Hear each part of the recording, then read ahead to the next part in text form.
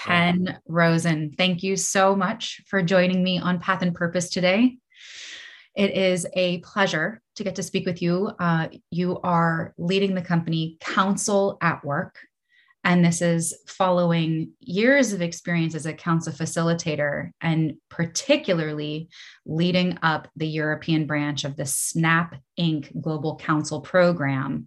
This is what we're going to look at with some fine focus today and learn about what you see happen cross-culturally in this container of counsel. What is counsel?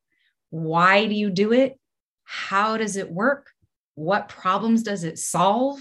What pain points in our world that we're addressing, especially, you and I focus on in our work, helping leaders and teams build community, build trust, create more successful relationships in general so that there can be more productivity, better results in the work that we do. But I am so looking forward to hearing your stories about this work in counsel. Thank you so much for being here today. Thanks for having me. I'm excited too. Wonderful.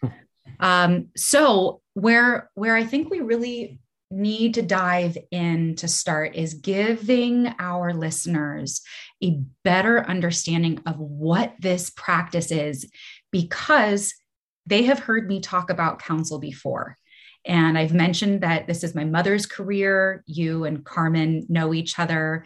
Carmen, my mom, was part of seeding the Global Counsel Program at SNAP back in 2016. And earlier, actually, she started, I think, in 2014 or around there. And I want to help people get a better sense of, is this counseling? Is this a circle? What is this thing, counsel? And what's the big deal? So how would you describe counsel, Ken, just to give us some grounding before we begin? Sure. I always love the phrase, it's not therapy, but it's often therapeutic. So it's a circle. It's breaking through the hierarchical structures that exist, whether in companies, between employees, directors, managers, or in our everyday lives, and putting everyone on what I would call like the same plane. You sit in circle, you see each other on an equal level. Everyone can see one another in circle, and at its heart, it's sharing stories. It's introducing relevant prompts, either to create connection or, as often in business, to work through maybe challenges that are happening within the team or the company. It can be used to brainstorm ideas, to share wisdom. So it really serves in a lot of different ways. At its heart, for me, it's about connection and sharing stories, and as a result, creating empathy as we learn more about one another and understand more about our backgrounds and where we're from and how we kind of see the world and our perspectives. Inevitably, the results are more understanding, more empathy, and from a business perspective, more and better workflow and productivity, because when you feel connected to your coworkers and your colleagues, it's easy to understand each other better and work better. Yeah. Yeah. Beautiful. I think the piece that I hope people can really take away from this is just even in this first level of understanding counsel is that same plane and the circle. Yeah. And I want to ask, to continue building foundation here. Sure. What are the origins of counsel? Obviously this is my understanding of it. There's often different. I was, brought up through the Ojai Foundation, through the mentoring circle. My understanding is, looking back at indigenous cultures and that counsel was based in, using a talking piece to designate whose turn it is to speak, to let the listener know that it's not their turn, it's their turn to listen, giving the speaker that attention, and it would be typically around a campfire or a fire, because that's where a lot of these processes would occur, and the fire is a natural place that happens to share stories and to connect, bringing in that nature element, of course. So as that sort of evolved, and then through the genesis of Jack Zimmerman, who, with Gigi Coyle, had, wrote the book, and, I guess council found them in a way through, meeting with certain leaders from those indigenous cultures. And then it was kind of interpreted in an effort to bring it to, more Western culture, or in this case, North American culture. I learned about it through working at Crossroads School, where when, many years ago, Paul Cummins had connected with Jack Zimmerman, and there was this idea of how to bring students together in a form that they can express themselves and be present in the current moment. The story goes that a student came to Paul Cummins, who was the founder and at that time head of school. And, we learn history and talk about the past.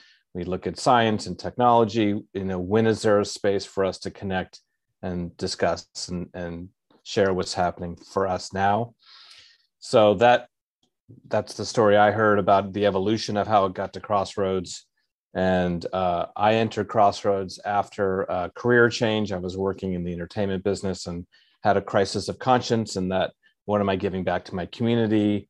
And was, through a series of events, kind of started as a substitute teacher, and then saw the council program and just got that hit of like, wow, this is amazing. I want to be a part of it.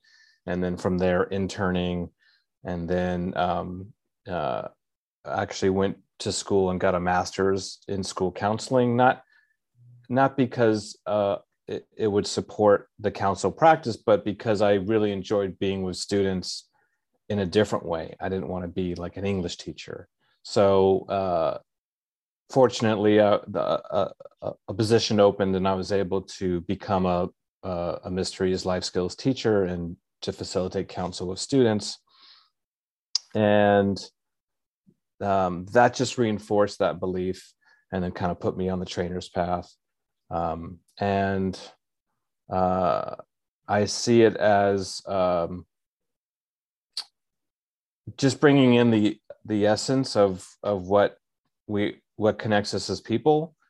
And that's, to me, storytelling, whether you're watching films or television or reading books or magazines, or just talking with friends or family.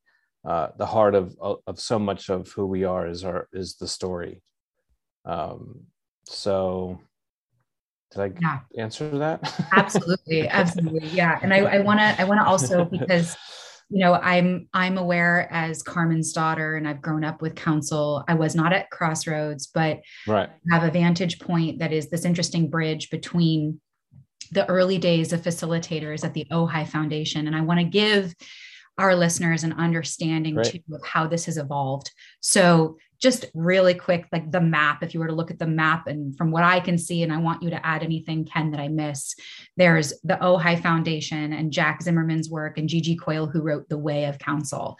And this started sharing and spreading word from how we were adopting and interpreting this practice of sitting in circle. And we'll share I'll ask you about the 4 intentions and really what kind of shifts, a circle with friends at a picnic to a council circle. What is the difference and how do you drop in?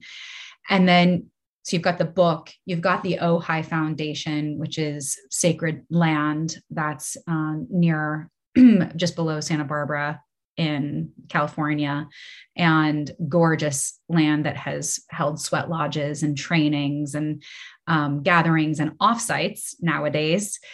And then, spreading counsel through the school system, starting with Crossroads. And I live nearby New Roads, which also uses counsel in more and more schools, are using practices like this. It's now in the prison system. It's being brought through the Center for Counsel into work with the police. It's been used, and there's the European Counsel Network. So just to give people a sense, this is not just a few individuals carrying a torch for the practice of circle outside of what is indigenous, old, ancient practices of carrying circle in cultures throughout time, and various versions of this. So now we're looking at the age, and what I'm very excited to talk with you about, Ken, is your work bringing counsel in this practice, or what some call social technology, different than social media, but social technology, into technology spaces, right? Tech, and into relationships, of course, with partnerships. We can bring this into our personal life, but what it looks like and why do we need something like this today? So, Ken, why do we need this practice today?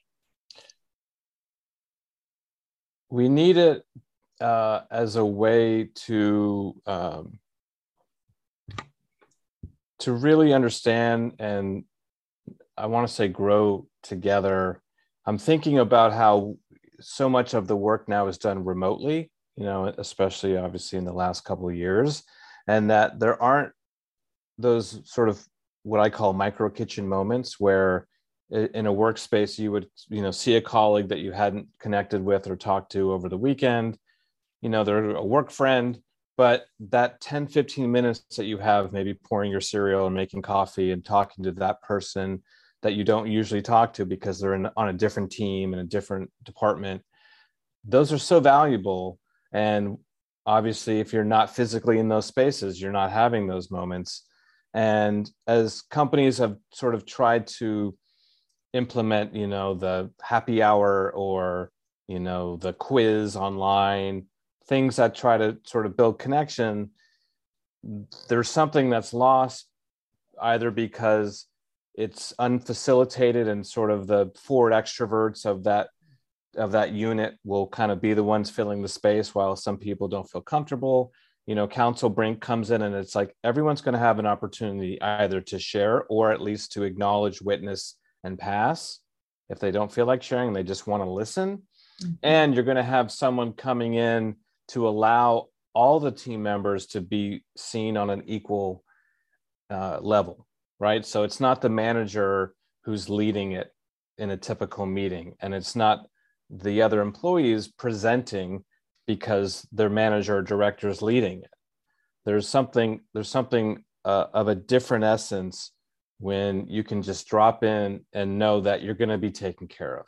Mm-hmm. We call it the container in counsel, mm-hmm. which is this space that's created when the participants just sort of allow themselves to be present. Mm-hmm. And I always start, and often many facilitators start with some mindfulness, some sort of breathing practice, or just a short meditation, something that's going to allow you to transition. And I think that's what's really powerful about counsel, whether with businesses or in anywhere, is that it acknowledges the transition that, okay, we're going from this space to a different space. And I always sort of pitch it like it's connecting, but in a different way. Because of course, like in a meeting, you might check in and say, hey, how was everyone's weekend? And people might go around a circle. And then you get into the business of what the meeting's about, where when it's just a dedicated time to have this space for us to connect in this different way, there isn't that feeling of like, okay, we're just sort of doing this kind of to get through to what we actually are, the purpose of this meeting is. Yeah. It's really like, this is the purpose, right? Just that, like, let's drop in and just be with each other and connect. And the feedback that I always get is like, wow, that was really great. And then there's like all the other layers of like, I didn't know this person was from the Midwest, and I had no idea that their parents, are first generation living in the US, or so many things get revealed when you just allow that time. Thanks, Ken. Yeah. So, as some of the beads that I picked up on to encapsulate pain points that draw businesses to invest in a practice where we're essentially using what I don't love that we call these soft skills, using our listening power and our empathic skill set. The pain points that draw business leaders to this practice can include disconnect, loss of trust, a feeling of being remote, right? So, yeah, we're working remotely, but do we feel remote? That's different. Also, anxiety and depression, which are indicators of essentially being out of the moment. You're either in the future or you're in the past. And that can happen so frequently when we've lost touch with ourselves and we've lost touch with our teams and those we're relating to on a daily basis. So how we presence in this container and what you're talking about of the feedback of like learning as well, these unrevealed human details. That's so much of what another need we're seeing today in businesses, which is a greater attention to diversity, equity, and inclusion. And not just through the lens of what not to say, how not to say it, how to not put your foot in your mouth. Rather, how to generate empathy in a way that's authentic and built from the heart. So this brings us to the container that you mentioned. Could you please share with us the recipe? What makes counsel counsel? If you were to just break it into simple parts that could draw a picture simply for someone who's not ever experienced this before. Sure. Well, it starts with that bit of mindfulness that, okay, I invite people if they want to shut their eyes or fix their gaze somewhere in front of them, and just whether it's some deep breathing, whether it's a bit of stretching, just anything that will kind of allow them to get to be present and sort of out of where they were. Always I'm like, if you can please shut down your other windows you have open, your calendar, your email, because I know remotely there's always that like, well, I'll just leave this open. And I always also say for companies, if there's something pressing and you need to have your messenger box open, that's okay. So it's about making people comfortable. And always for me, it's meeting people where they are, right? Because if somebody's like, ooh, I've got this pressing thing and I want to be here, I acknowledge like this is a business day, and these sessions take place during working hours. And that's something that is important for the company, because it's letting the employees know like, okay, the company wants us to have this time together. This isn't something I'm doing after hours or I have to get out of my own day. This is during working hours. The company's giving me this time to connect with my colleagues. So that also helps create that container, because it's a set time designated just for this. It's introducing the four intentions, speaking from the heart, allowing yourself to be authentic and not present. And I always share that this is an opportunity, because oftentimes I know you're preparing slides or you have a meeting or what you want to say. This is that space where you don't have to do that. You can just be yourself. Listening from the heart. It's a listening practice. This is allowing ourselves to listen without judgment. And if you feel yourself making a judgment, just acknowledge it and let it pass. Don't follow it down that hole of, what did that person say? I want to Google it. I want to fact check it, which is what we often think about. I often think about, I'll speak for myself.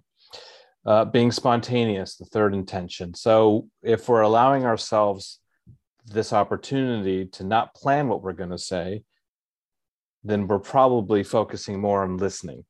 Because if we're planning what we're going to say while people are speaking, then often our attention is split between, I want to get this right story. And I always encourage people to let the story, that whatever's there, to come up in that moment. Because you might have thought initially you were going to share something, and then you allow yourself to be spontaneous. You're focused on your listening to the other people sharing, and then you share, whoa, I don't know why, but I'm going to share this. And it's something that someone else in the circle needed to hear. And this is, I Yeah. just want to add, this is Oh, just one of the magic pieces sure. of counsel. And I think it is the area that can be very exciting for businesses because it is the birthplace of new ideas. It's the moment we're able to transcend what we thought we knew and who we thought we were because we're being willing to listen to what wants to come through us, even though it might be a story that I was present for in my own life. Suddenly I'm sharing a story when I've let it come through spontaneously. And I'm thinking about, honestly, the clients I work with, because you said essentially the art of not presenting is what you're learning in counsel. And I work on the art of presenting Right. with people. And so what I love about you using that framing of not presenting is so many presenters are stuck in presenting that they're not able to be authentic, Right. and therefore they lose the connection with their audience. And so Yeah. counsel is an antidote to our presentation culture so that we have a reference point in our body of what it feels like to let a message come through us instead of trying to control it and manipulate it and guide it, where we've in an essence we've lost faith in the current of energy that's flowing through us always. So I just wanted to really that. And there's a certain vulnerability when you allow yourself to speak from the heart, and that's scary for some people. Absolutely. And it's not because I don't know what I'm going to say, because, especially when you're working with adults, there's a certain amount of experience that's going to lead you to just not, blurt out something inappropriate. And obviously it's a workspace, so you're cognizant of that. Yet if you can allow yourself to be authentic and speak from the heart and not get into this whole planning and presenting, then essentially you're letting people get to know you a bit more, which is what makes us all, get excited about connecting with people, is that, oh, I got to learn about this person in that way. And I've only known them in this sort of specific, how they present at work. And it can be measured. It doesn't have to be this, outward extroverted sort of, this is who I am, look at me. It's really can just be a very carefully said and thought about, but still allowing yourself that moment of being present and not planning. And I love seeing the look in people's eyes when somebody shares that way. And oftentimes they might say, oh, I haven't shared this at work before, and it's people that they've been on a team with for years. And somebody goes, wow, I didn't know that. And then that moment of connection is what builds the trust. Yeah. and builds the empathy. Yeah. The last intention, to be focused or succinct in your sharing. And I always say just to be mindful of, the size of the group and the time that we have. And I think that's another part of the container is, and being a trained facilitator is knowing, okay, we've got this 15 minutes or an hour, however long it is. And to have an awareness around keeping that, not just, letting people go at the right time because they've got other things happening, but I'm always aware of like, this is a form that in essence kind of has a beginning, middle, and end in a way, whether it's finishing it with a witness round or letting people kind of have that moment of reflection, what resonated with you. I'm always very aware of, I want them to feel complete when they leave, right? Because it is an experience. It's something that kind of, we pass into the threshold, we go through the form and hearing and sharing stories. And then there's that, okay, now we've got to move on through our day. And you want people to feel a sense of like, okay, like that was something that happened. And now I can, go on to whatever's happening for me next. And hopefully leaving them in a place of, feeling connected, feeling a bit energized and ready to move forward in a way that maybe they thought, or they didn't expect to give them that more energy. I find that when we connect with people, we have more energy, and then we continue through our day. Yes. Yeah. Yes. And in a meta way, I'm seeing our conversation about counsel and a counsel itself, right, as its own story.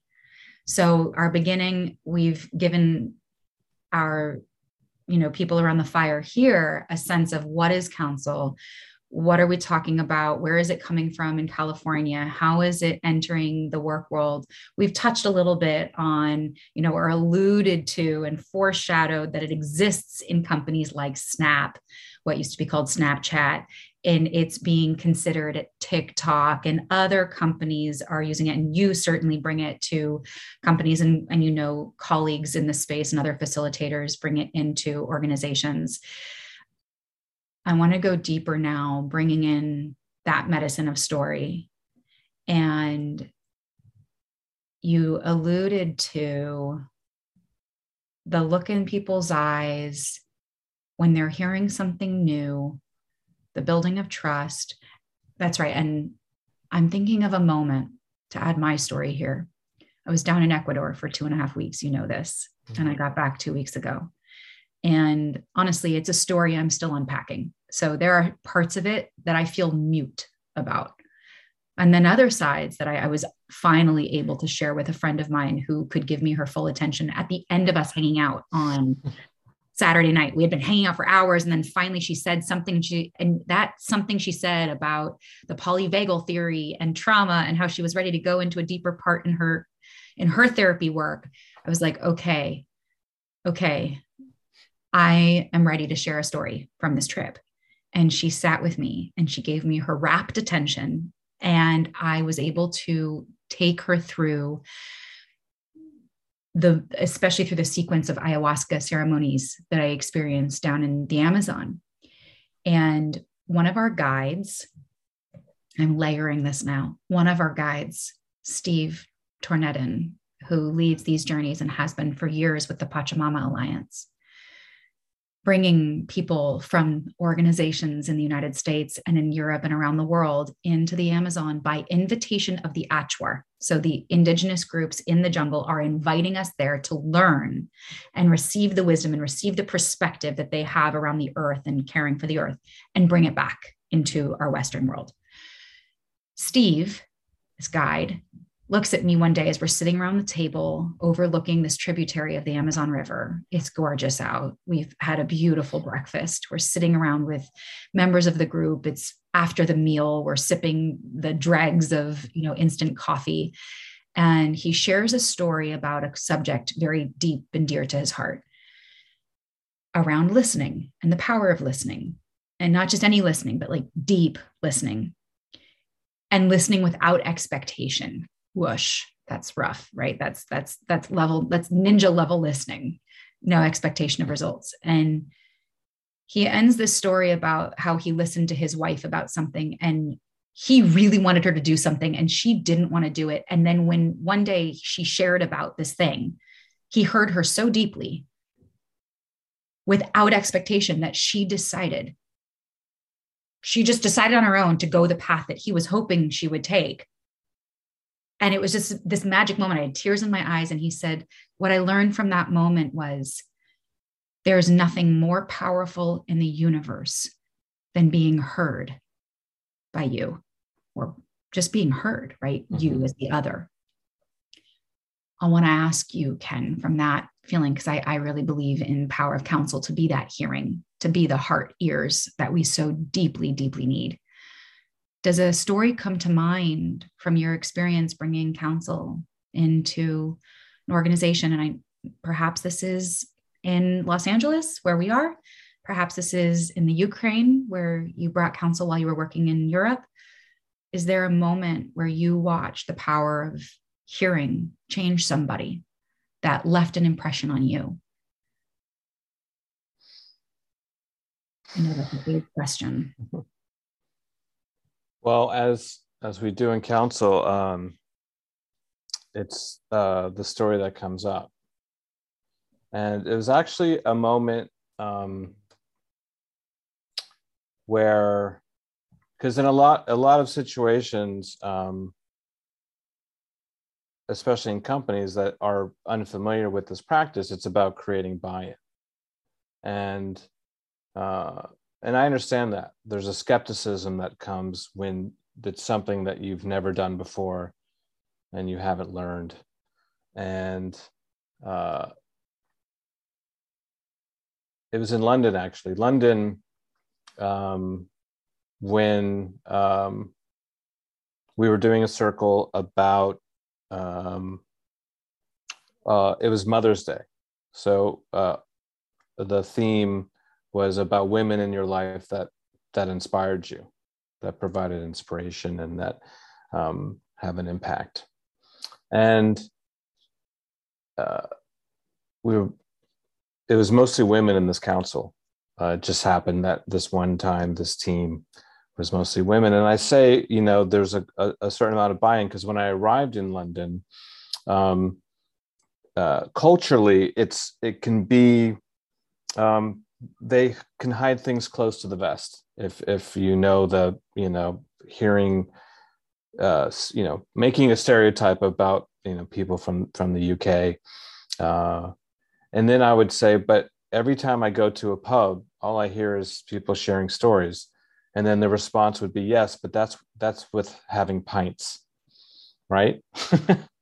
So it was that making that available to them when you're not having pints and you're the pint is the threshold. Right. Exactly. So the social lubricant often is something that makes people open up, as we know.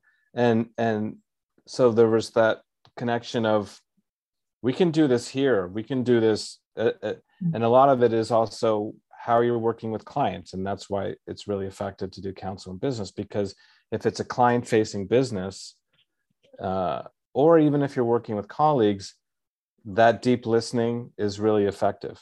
And it's something that you want to learn. We were sharing in this council, the piece went around, and this woman shared about her mother being like her best friend, and how, she felt really close to her, and her mother, taught her how to be independent, taught her. And I can tell someone in the circle was getting emotional. And again, this is when that container really comes into play, because it's challenging. You don't want people to get upset, but of course sometimes it happens, something gets touched. And I think the other importance of doing this in businesses is that so much of our work life and our personal lives are now blurred, because either we're working from home or we spend a lot of our day at work around our colleagues. So there was the beauty of her feeling comfortable to get emotional. And then there was the challenge of, can the circle hold her, and can she be okay doing this? And it turned out that she, had a really challenging time with her own mother. Her mother was an addict that was in and out of rehab, and oftentimes not available or not there. And as a facilitator, I'm always wondering, well, how is this serving? How is this helping? And also, like, is this person okay? That's always, the health and wellness is always number one. And in the end, it became a very cathartic moment for everyone in the circle, because they were able to hold the space for her as she shared this, really, sensitive experience, being raised and living with this woman. And then also allowing herself to hear stories of women that were empowering. So you never know where it's going to go. And when a practice is like at a company like Snap, where they, when you onboard, like your first 30 minutes, you're sitting in circle, you're in a council. And so when it's a part of the sort of lifeblood of the company, there's a different resonance that it has. And there's a power in it that is kind of difficult to explain. And I was thinking about the initial question, and that happens in counsel too, that I don't know what it was. Mm-hmm. Mm-hmm. And I hope I answered it. So that moment where, yeah, no, I think you did answer it though. It's like what happens when someone feels deeply heard? Right. And there are two things that your story about this woman in London tease out to me. One is the cathartic moment that can help change her life in a beautiful, powerful way, because, you know, this is a phrase from 12 steps recovery, which is, we're only as sick as our secrets. Right. And so this feeling of, I have to keep this hidden. Right. And I am not saying that I'm promoting us going to work and revealing our deepest, darkest secrets to each other and No, right. therapy. That's not my intention here. What I am saying is that in that moment, with a container created, probably over time, I don't know, I can ask you that. This could happen in the first counsel, but what also happened, the collateral beauty of this person sharing her story, is that anyone else in that circle who just got to watch her have a moment of opening catharsis maybe they don't have a mother who's dealing with addiction, but they might have a brother. They themselves may have dealt with it, their father, a friend, right? Addiction is pretty prevalent in our world, or some form of mental health challenge. This is really common, and we are in the process of unstigmatizing these challenges we live with as humans, especially integrating with technology. So the medicine she offered was of her own healing and of her own pain being revealed. And that, I think, is important to share because it's actually very efficient. So for business leaders to hear the sense of, you mean one person could have a revelation or a transformation in the moment, and that container is built in such a way that then it could cascade across the group. So one person did it like a lightning rod to affect the team. Now the team feels a sense of trust. Now the team can take new risks. Now the team can lean in. And it just took one person in a matter of how many minutes of that day. Yeah. No, you're right. And you could tell that there was a shift in the quality of the sharing, right? Because once one person allows themselves a little bit of vulnerability and speaking from the heart, that was the story that came up for her. So there's an honoring that happens where, again, going into that space of non-judgment and allowing the story that needs to be shared to be shared. And as companies focus on wellness, you know, for me, what makes counsel so powerful is that it's experiential. You know, sitting in a slideshow about health and wellness, or about, you know, different challenges, you know, whether mentally or physically, that's one thing. But sitting in circle and hearing your colleagues and your friends share direct experience, to me, is much more impactful. Indeed.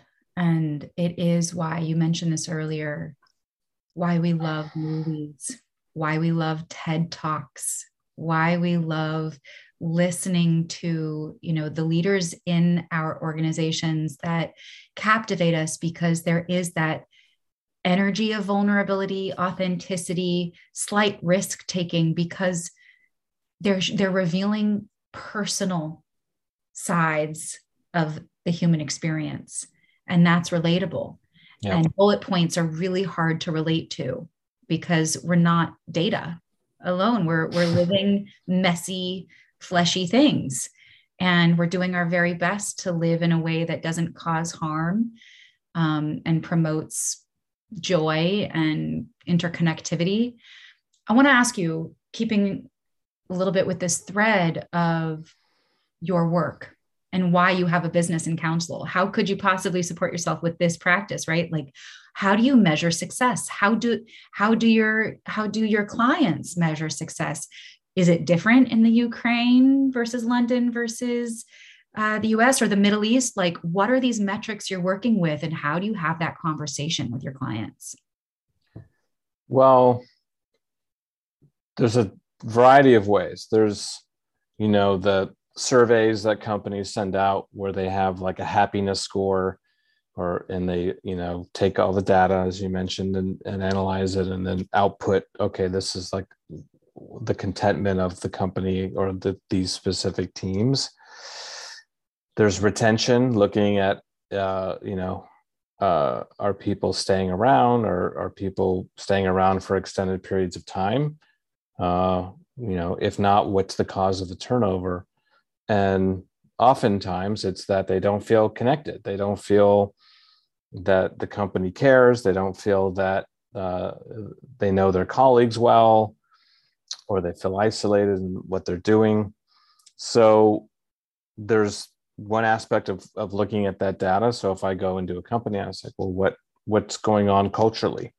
Do you feel like people are happy? Do you feel like there's a level of dissatisfaction? And if so, what is it, and what might be causing it? I can share them the data from Snap is that, retention went up 25% in the areas that we were having a lot of counsel consistently. And that the happiness score of the company was, at least the last year I was there in 2020, was 85, which is high. And that's also, we were doing other things. We were doing offsites. We were, giving sometimes overnights. So counsel-based experiences where you do some art. We would have drum circles. We would do counsel, traditional counsel, sharing meals, like this whole spending time together. And then you can weave in the 2-hour presentation from certain team leaders for business, and creating that balance is really essential. And the other aspect that I present is, having done it in Ukraine, in China, in Dubai, is that it transcends all cultures. And if there's a language barrier, I'm always encouraging them to share in their own language. Like, this is for you. I can introduce the prompt, and for example, in Ukraine, I would have somebody translate it, because I don't speak Ukrainian, and a lot of them also speak Russian, which I don't speak either. So it would be translated, and then in China, they would always speak English, and I would ask them why, and they said, because you are our guests, and we want you to also understand and hear us. And I would say, thank you so much. Please, also, I want you to find the best way for you to express yourself. So again, going back to the heart of it, which is sharing stories. And my experience has been that in all these different places, people are wanting to connect.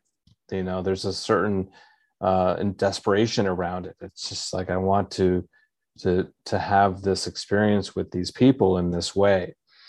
So introducing it and giving them the time and space to do that is a relief. There's a sense of like, oh wow.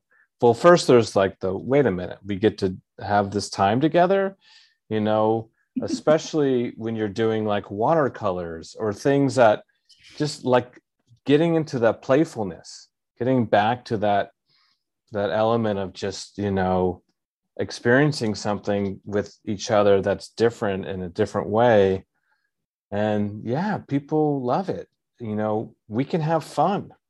That's a great time. That's a great experience to connect as a group. And people don't feel pressure. If I go out on a happy hour and I don't drink, I feel pressure. If I go, on a team excursion and I don't maybe participate in that activity, or I don't do that sport, this is something everyone can participate in. I love that point, as well as the universal language of it transcending cultures. Yeah. You mentioned certainly relief and even that sense of desperation to be able to connect right now. That's so real. We're coming out of a time of profound isolation in a way, and I think there have been some significant learnings and even healing return to self that could occur. But a lot of people were without connection, and babies die if they're not touched, if they're not held or seen or cooed to and nurtured, right? And so would you mind sharing a few of the prompts? What kind of questions are you asking in these circles? What could you just give us a little glimmer of, if you were leading us right now, what are just a few of the questions? Well, there's always a great one that if I'm working with a group for a first time, which is the story of your name, giving your full given name that you were given on your birth certificate, and what's the story that or that you've heard. And then sharing nicknames, maybe names you were given in high school. Another aspect of counsel is confidentiality, that if you share a story, we only would ask that you ask permission from that person if you want to share somebody else's story outside of the circle.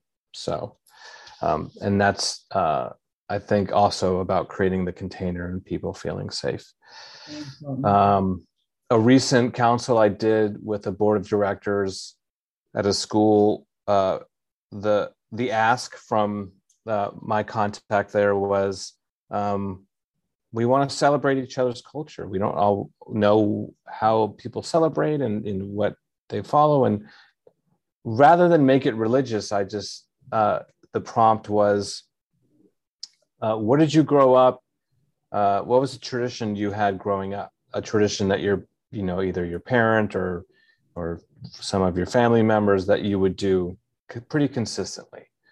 And then the next one was, what's a tradition that you've brought from that you used to do with, and that you do with your current family or friends.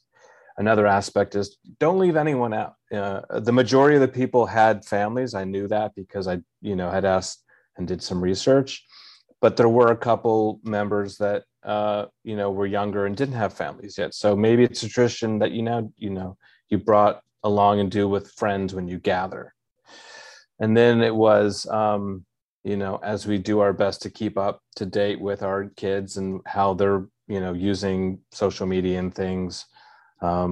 What's a new tradition, something that you do with your family now that you started as your own? So it was kind of this weaving through the history of their upbringing and then getting to kind of what are some traditions they created. And the stories were wonderful, really deep, really, poignant. And then, the learnings when we sort of did that last sort of witness of, people marrying interfaithly and then following the traditions of their new partner and how much they love celebrating that tradition. So yeah, those are a couple. I love that. And it does help give a picture. I hope it does. It just reminds me of how fun this is, because it just brings in so much color. I know for myself, working with businesses, working on presentations, public speaking, and I'm a creative writer. I'm a creative person we all are by nature. And I love expressing myself creatively. And I find after a lot of work with my corporate clients and in corporate environments, I watch my writing style change. I watch my communication style change. We start to adapt to the culture we're within. And so it's sort of like tilling the soil and adding fertilizer into the ground of the organization to add these human stories. There's a great book I read recently for a coaching training program I'm in, called Leadership and Self-Betrayal. And there's this wonderful tipping point moment in the book when you hear from this extremely well accomplished CEO of a fictitious company, but you see he turns this company around through the practice of no longer betraying self. And there's an interesting way he defines this. It is essentially we betray ourselves when we start to see other people as objects.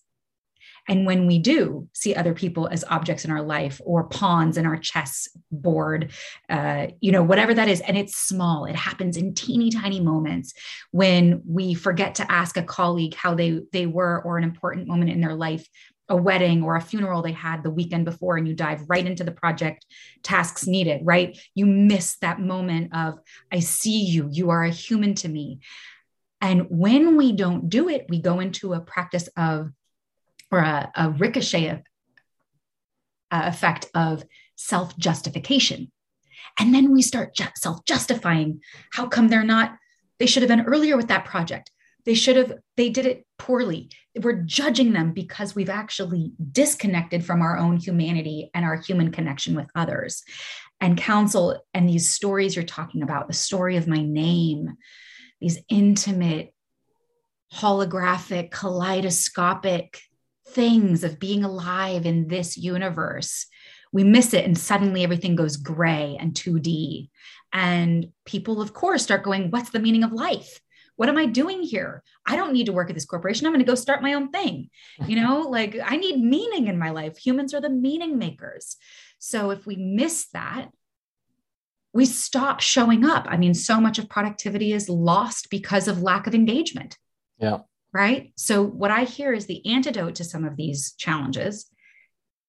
And I want to ask you, just as a demonstration for a moment, what's the story of your name? My full name is Kenneth Mark Rosen. It's Mark with a C. And I've asked my parents, well, why? Because Kenneth isn't, culturally, I'm Jewish. My family's from Ukraine, generations back, and parts of Russia. And they just say they liked it. They just say that, I don't know, I saw the name somewhere and they liked it. It's not anyone in my family. It's not handed down. And I say, why Mark with a C? And I don't know. We just saw it somewhere and we liked it. And that's a moment too, because, I often will, when I introduce a prompt, depending on the group, but I might share first to sort of give that example. And it lets people know, you might not have some compelling story, and that's okay too. But it's just the idea that I'm willing to share that with you, even though, and not feel because someone will, most certainly have some amazing story about how my great-great-grandfather had this name and it's been handed down, variations, and sometimes they'll get into the story of, what their parents did. And yet it's another example of there's no judgment. You can share that story, and it might not compare to others, but when we compare, we despair. And the idea is to just allow yourself to be who you are, and people appreciate it as I appreciate it when someone shares their story. What's the story of your name? I love it. My full name is Rose Ann Bloomfield. And somewhat similarly, Bloomfield's my father's last name. And I think it's got English origins. A lot of people will think it's Blumfield. I'm not Jewish. I've dated Jewish men. I'm familiar with Jewish culture. I love it. But I myself am not Jewish by blood or heritage. Anne came from someone on my father's side, but I don't even know this person. The story isn't even clear to me, right? It's just sort of Anne, and it's Anne with an E. And then Rose, because I think I was named the day I was born on my due date in this apartment, no less, that room right there, 34 years ago in August. And my father delivered me. My parents thought I was probably going to be a boy. My name would have been Dakota. And I was born and I was pink and I was plump. And they went rose. And I like heard because of the pink and because I kind of smelled like roses. But see, these are the funny things. Like, have I added these elements? Did I like Right. this more? But I know it wasn't like, it's the name of your great grandmother from the Right. rose fields in London, like, no, it's, yeah. And then Rose Bloomfield, certainly, every now and then I get people who raise their eyebrow and go, well, that's poetic. And I'm like, yeah, my father was studying in Berkeley in the 60s. So that's also possible. That's awesome. Yeah. So I love also kind of normalizing. This doesn't need to be profound, transcendent show of depth. It can simply be a moment of like, oh, hey, well, that's kind of funny, like good to know. And as a reflection, I have a brother named Dakota. Wild. And Right? I hung out with my friend Dakota this morning. So, right. yeah. And that's the spider webbing, right? And we go, oh, connections, and then new conversation. And yeah. Mm-hmm. So I want to help us bring this to a close here, Ken. Is there anything else that you'd like to share with listeners about this practice, or how maybe we could all bring it into our life right now, right? If there was one way we could bring it into our life right now, what we are needing and what we're so desperate for. Is there a way of living counsel? Yeah. I mean, that is, for me, at the heart of it is not just when I share the form with a group, and, my hope is that they bring it into their everyday life. And whether that's sitting around the dinner table with your family, and then it's, let's all share a moment of joy, something that made us smile from our day today, or let's all share something we've learned in the past week. There's easy ways to incorporate counsel. We call them stealth counsels, where you don't have to light a candle or, have a talking piece, but you can just, find a way to ease it into a conversation. Or if there's a moment where there's silence and you are wanting to connect with the people that you're with, and this is a form that is easy and people respond to it, and you don't have to go into like that, make it a big sort of transition. It can be very seamless, and I think it is. And so that's, for me, the beauty, when I see other people doing it, or I've had people in companies, send me an email and say, like, I ended up doing a counsel over the holidays with my family, and, it was really great and they all loved it. And I think we're going to make it a regular part of, when we all gather together. So, yeah. I love it. Pay it forward.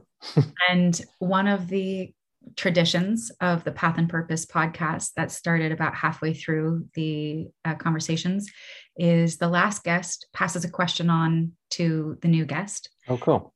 Lillian Soderman, who you may know in the counsel world, who is working at Salesforce today and is a musician, sure, leads counsel. She was a guest last, and her question was for you, passing it, talking piece. Who, and I'm going to ask for kind of like the haiku version of an answer. Okay. Who are you becoming? I'm becoming someone who has more faith than fear. And what is your question as you pass the talking piece to the next person? What lights you up? Thank you so much, Ken. Yeah. Thank you. For your time. Take care. Be well.